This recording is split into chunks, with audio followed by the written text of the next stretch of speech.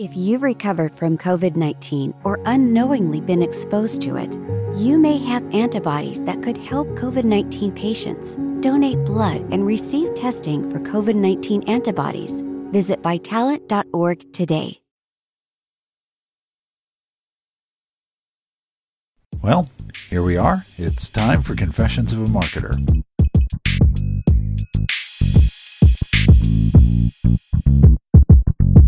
I'm Mark Reed Edwards. Welcome back. Today we're talking with John Hayworth, a veteran of senior management at Cigna, Pillsbury, The Washington Post, PeopleSoft, and Fidelity, about vendor management and other marketing curiosities. Before we get to the chat, a brief program note. Coming up in the next few weeks, we'll be talking about cause marketing, analyst relations, lessons from the world of broadcasting, the sales-marketing relationship, and lots more, so stay tuned. If you have a moment, please remember to give us a review on iTunes or wherever you listen. So on to the chat with John Hayworth. John has had a remarkable career in which he's had responsibility for business development, globalization, and marketing. He's one of the most thoughtful people I know, and in our chat we start off talking about supplier management, but that soon expanded into some other marketing curiosities. You'll want to listen to this. So let's get into the discussion. Well, John, it's good to be here in Newton, Massachusetts with you, and welcome to Confessions of a Marketer. Thank you, Mark. Vendor management is one of those things that is often overlooked in marketing, and yet it's a really important function. What do most companies get wrong when they're managing vendors, whether they're marketing agencies, technology providers, what have you? Well, a lot of the problems that arise in relationships between suppliers and their clients come from mistaken alignments. And those really vary from department to department in the corporate structure. Probably, in my experience, the marketing department is a bit of an outlier in terms of the way they've typically embraced what might be viewed as best practice elsewhere in an organization. And they tend to do things their own way. It's both the strength of the marketing organization, but it's also an Achilles heel if it's not consciously addressed. How can a company revamp the way it works with its vendors? Maybe stop calling them vendors? Absolutely. Vendor is an offensive word. It sounds like a sort of second-class citizen. It's not a relationship the vendor feels good about. So the word supplier has found its way in. Partner is wrong because it has legal implications for using that word. But supplier is a good word, and it's generally viewed as the preferred term of art. If you're running a marketing organization, how do you imbue your staffers with the right attitude toward suppliers, whether you're going out to procure an advertising agency, a marketing agency, whether you're hiring freelancers or contractors to help you do your job? What's the right attitude to take? That's a really good question, Mark. And I think it starts at the top of the marketing organization. So the CMO or whoever the leading light is in the marketing function needs to have a nuanced understanding of where the world is right now and what best practice really is.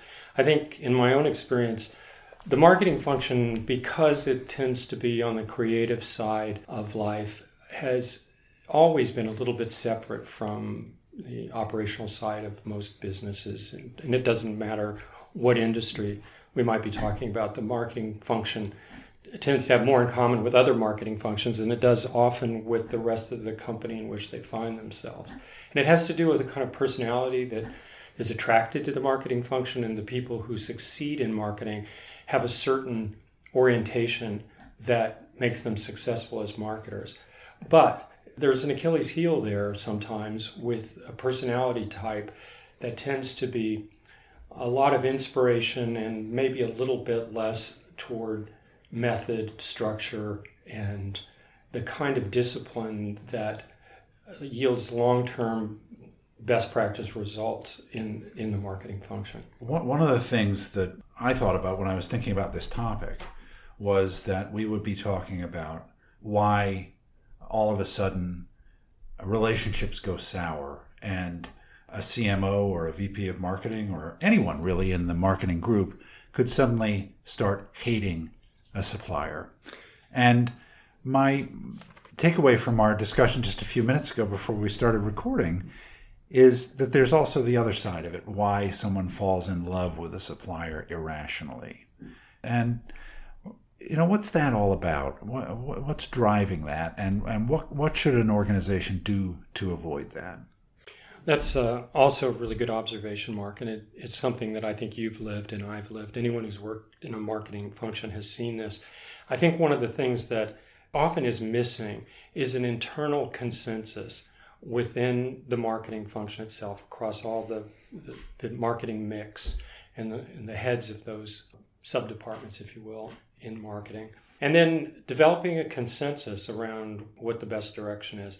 And last but not least is to reach out into the broader organization to find out, is there expertise in vendor management? Is there expertise in the procurement function? Are there people who have a point of view about marketing? In other words, sort of sympathetic third parties that could be brought into the process of selecting, evaluating third-party suppliers. And it is important to compete. Every piece of business that a marketing department does, it's another failing. I think there's often a kind of falling in love process that is outside of the norms of general procurement best practice, which would sort of insist that you compete every piece of business. That's not necessarily followed rigorously in all marketing departments, and it would help if it were. So what I'm getting at is basically compensating for some personality types that exist in marketing for good reason, which tend to be maybe heavy on the creative gene and a little lighter on the operational process gene. So I would say augment that gene pool a little bit with some of the process organizational types and put in some best practice. And I think it will yield very good results. It has, in my experience. Putting out to bid every piece of business doesn't mean, every time you make a change to the website, you put it up to bid, but it means monitoring it on a quarterly basis. That's right. So the quarterly business review, which is, again, the sort of best practice view of how to manage third-party suppliers, is very important. And you want to get stakeholders involved in that. You want the service providers to come equipped with data. And getting back to a prior point you just made, Mark, about the consensus across the company, I think it's really important for marketeers to reach outside of their own organization and get help and assistance from people in the business. Obviously, people from sales, you want to have a viewpoint. People from operations, you might be making somebody's life difficult, and you might learn something. Similarly, I think with third-party suppliers, it's important to broaden what you are prepared to do with them. The coin of the realm in these contracts is scope and term of contract. So if you can give them more scope and a longer term, you're likely to get more interest in your opportunity than less. But not just blindly give them business every time something comes up. You want to continually review the health of the relationship and the productivity of the relationship. Absolutely. So that's where the quarterly business reviews come in. So let's say that in an ideal situation you had half a dozen contracts with suppliers in a marketing department, and you had the good fortune of having these contracts all expiring at about the same time. You could compete across a lot of different service towers within marketing to a one-stop shop, or compete separately for all of those functions. And it would be in the interest of the company to do that. But you have to get organized to do this kind of thing. And in my experience, marketing departments are not lavished with resources. They don't often have a lot of time to do this, but it could pay dividends, because getting third-party suppliers, especially first-tier third-party suppliers, interested in your opportunity often has everything to do with how much scope you can give them, how long a term you're willing to sign up for, and those kinds of things. So it's just common sense leverage in the market to make your opportunity as interesting as possible for third parties. You'll attract higher quality third parties, and you probably will help yourself with the discipline that's required to manage such a skilled third party. If you've recovered from COVID-19 or unknowingly been exposed to it, you may have antibodies that could help COVID-19 patients. Donate blood and receive testing for COVID-19 antibodies. Visit Vitalant.org today. So someone who's run marketing and started up businesses, you originated the HRO function at Fidelity and ran marketing there. What do you think your experiences teach you that you would tell someone moving into a CMO role or a VP of marketing on how to run a function like that? Well, that's a really good question, Mark. And I think we've all had the experience that you wish that there was such a thing as a composite marketing person that was one part creative and one part operational genius in both cases, if you could pull it off. Those people probably exist. I've seen albino buffalo, and I suppose they exist in the marketing world. But generally, the tendency is to hire in favor of creative, and that's fine, and that's important. But there also needs to be the operational side that needs to be brought forward. And I think that a department that's conscious of trying to balance those two things is going to do better in the long term. And it doesn't have to be in the same person, as I was suggesting. It's possible to, let's say you have a senior staff in a marketing function, the top 3 or 4 people, and there's a nice mix there between right-sided of the brain and left side of the brain people. We tend to hire in our own image. I would be especially careful against doing that in marketing, where there's a tendency to steer towards the creative always, but the operational side, the functional side, the get it out the door side, the deadline-oriented side becomes what the function is ultimately measured by in a lot of cases. Right, and kind of related to the two different sides of the brain, how do you manage a situation like this?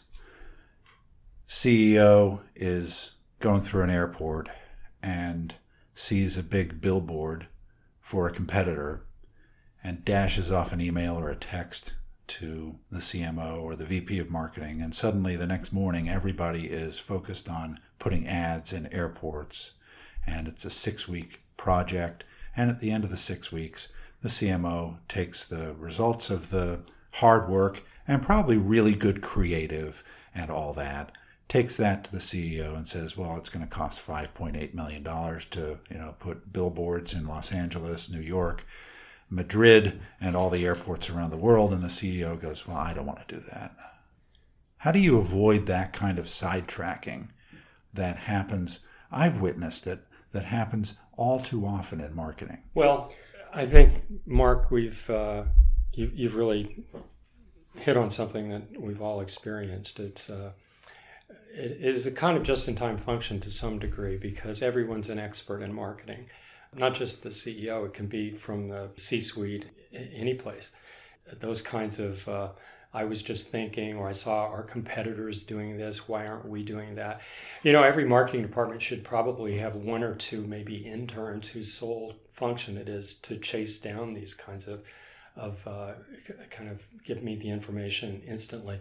I think the sooner you can develop the business case, if there is one, and get that back to such a requester, and it is important to get back to them, the better off you're going to be. So nothing speaks like data. To the degree that you could price out some of these things, that you could do a quick analysis about, are they to be found in airports, or are buyers down in the bowels of the organization and they don't fly a lot? Their operation. What are we selling? Who are we marketing to? There's some dimensions. So a thoughtful response to every one of these, and it rather quickly delivered, but it shows that you take the input seriously. I think that's an important function for a marketing department to be prepared to handle, because it's inevitable. And you don't want senior leadership or the rest of the organization to stop talking to you. You want to be responsive and you want to get back. If the scenario we just discussed involved an agency, how could an agency have come in and clarified that whole 6-week process for a company? Could they have just put the brakes on at the beginning and said, are you really serious? Mark, another great question. I think, the risk that you're talking about, I believe, is the one where you've got an agency relationship or maybe multiple agencies, and you spin them up idly for these kinds of questions that come in over the transom. And you can't predict when they're going to happen. And sometimes 2 or 3 can come in at once because they were all in the same airport or they're all watching the same TV show or something. And if you waste your precious budget with your agencies on these kind of wild goose chases, if you want to look at it that way, then no one's happy. And especially because half of these things never come to fruition. But the ability to respond quickly, which is what I got at earlier, is important. And I think it's important to talk to the agencies and say, look, let's collectively decide how we're going to handle these. And perhaps less is more, but timeliness will cover a lot of ground. So perhaps you talk with every agency and say, look, from time to time, we're going to get hit with these things. We don't know where they're going to come from. But let's set a 3-day deadline for you to turn around a high-level, quick response so that we can get back quickly with a green, yellow, or red light kind of scenario for, usually these are executive-level people. And they just feel it's their duty to ask such questions. They don't necessarily need a long analysis. In fact, they often resent, I didn't ask for a 30-page analysis of outdoor advertising. And I just thought it was a good idea. Yeah. Maybe it isn't. I saw, one of our competitors was doing it or something like that. That's often where it becomes more urgent. But I think a quick response, I think this is something you could put into an RFP. It's something you could really talk about up front as you evaluate agencies. Look, from time to time, we're going to get these. We want to have a quick response program with you guys. You have to be, able to go and do a quick analysis and get it back to us because you don't need this on your plate. We don't need it on ours. But these are questions sometimes that are quite valid. Yeah. Does it come down to kind of mutual respect and trust that you need to build with suppliers? I'd say yes. I mean, it's a trust but verify kind of reality, and that's why the contracting is so important. In other words, by contract, you've got turnaround times. By contract, you're going to do quarterly business reviews with us. By contract, we've got SLAs that you're going to meet. By contract, we're going to have this level of contact from time to time. So I think that a good relationship with an agency is no accident. It's not something that you kind of roll the dice and hope you come up lucky. In fact, you and I both worked in environments where that has been the case because it was all seat of the pants and there was very little formality around it. And that's where you get into trouble. So I guess the theme I'm really trying to develop here is that a certain amount of rigor and structure is everyone's friend. Even though it's landing in a department, it is often viewed as the least structured and the least, operationally minded. So that's the dichotomy that I'm encouraging one side of the brain to be friendlier with the other. And that will pay dividends, I think. I've always thought the way to be creative is to have some kind of structure, to have a grid when you're designing something, to have an outline when you're writing something, to have a marketing plan when you're planning marketing. So I think that really works. If you look at what we consider to be, great artists, and we think that's, a lot of inspiration over perspiration, but you'll find that Picasso painted every day. Wallace Stegner got up every morning and wrote 500 words, whether he felt like it or not. It's just discipline. And inspiration is for amateurs, as Chuck Close said. Well, I'll take a little of that, but but the point is true. Yeah. That if that's all you've got, you may not make your deadlines. Yeah. You have to have the discipline as well. Well, this has been a great discussion, John. I really appreciate you being a guest, and thank you for having me in your beautiful office here in Newton, Massachusetts. Thank you, Mark. My pleasure.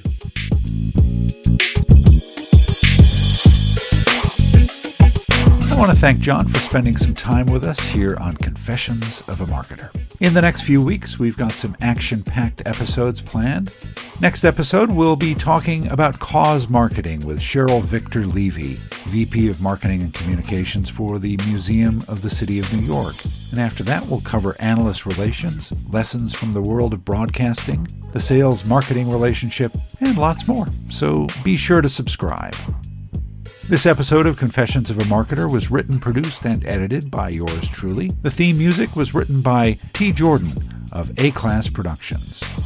Confessions of a Marketer is a trademark of Reed Edwards Global, Inc., and this episode is copyright 2017. I'm Mark Reed Edwards. See you next time.